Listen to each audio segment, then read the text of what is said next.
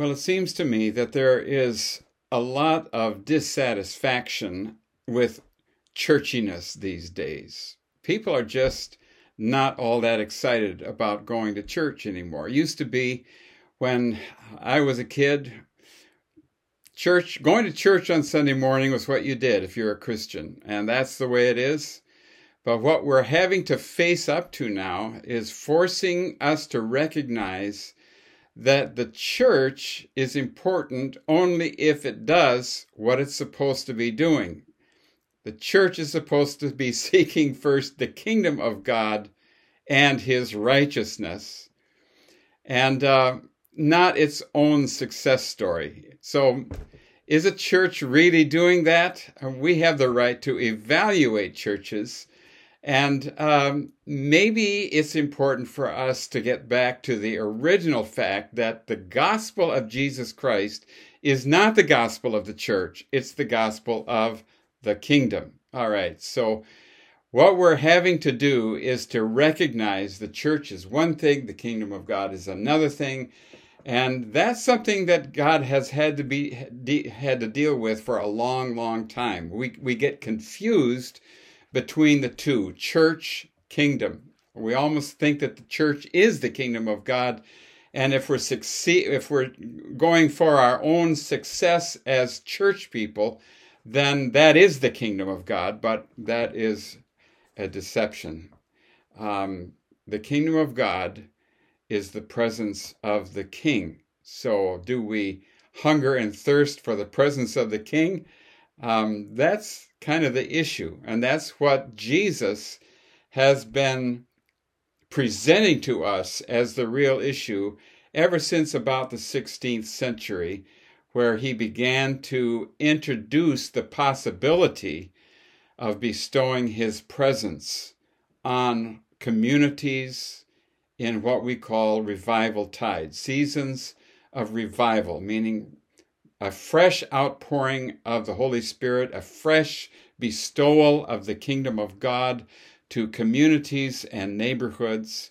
These things have been happening ever since 16th century Scotland. So let me share with you a story where God first began to confront people with this issue that the church isn't the kingdom of God after all, and the church needs to be confronted and to pursue the kingdom of God and his righteousness, which is a higher thing. Here's a place my wife and I visited back in 2003. It's a place called Dunnottar Castle, and inside the castle is this place, the Martyr's Vault or the Whig's Vault.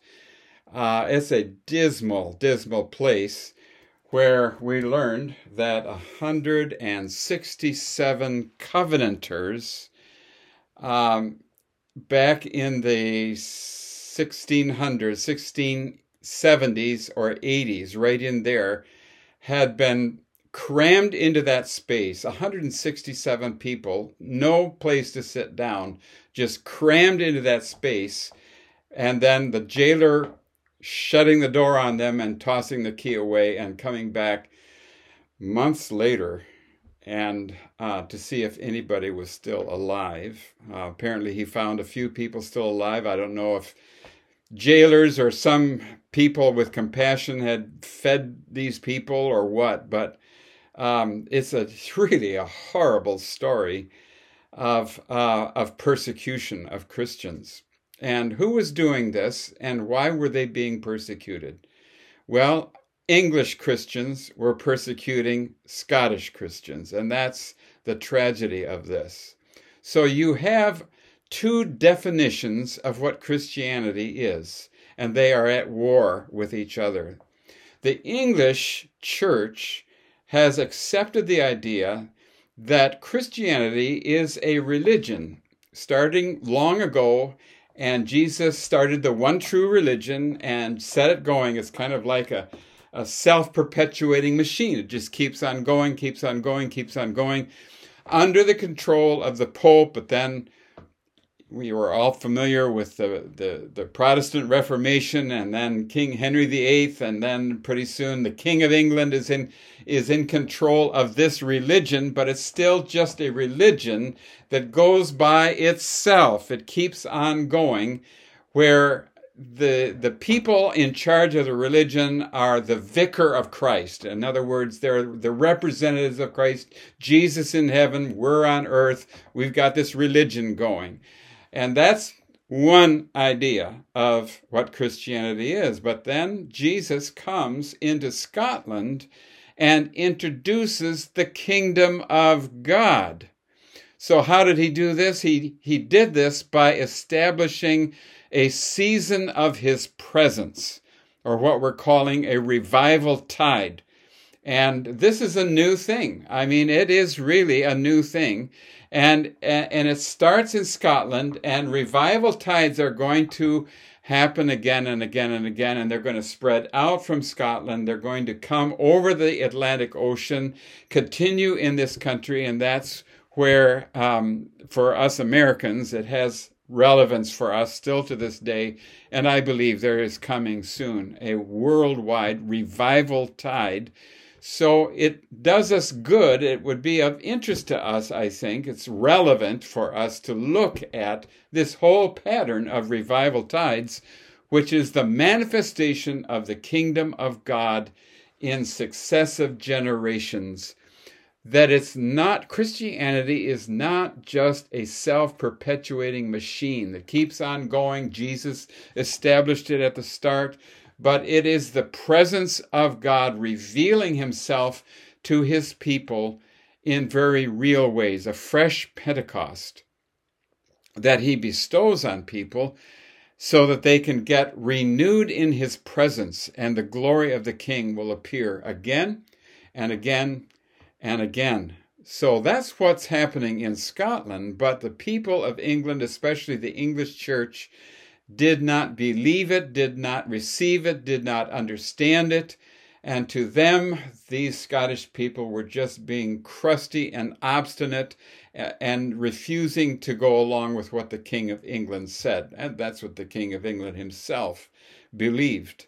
And so King Charles II would send his English bishops and their dragoons to arrest Scottish people who weren't really that interested in just having this self-perpetuating religion that was trying to force itself on Scotland.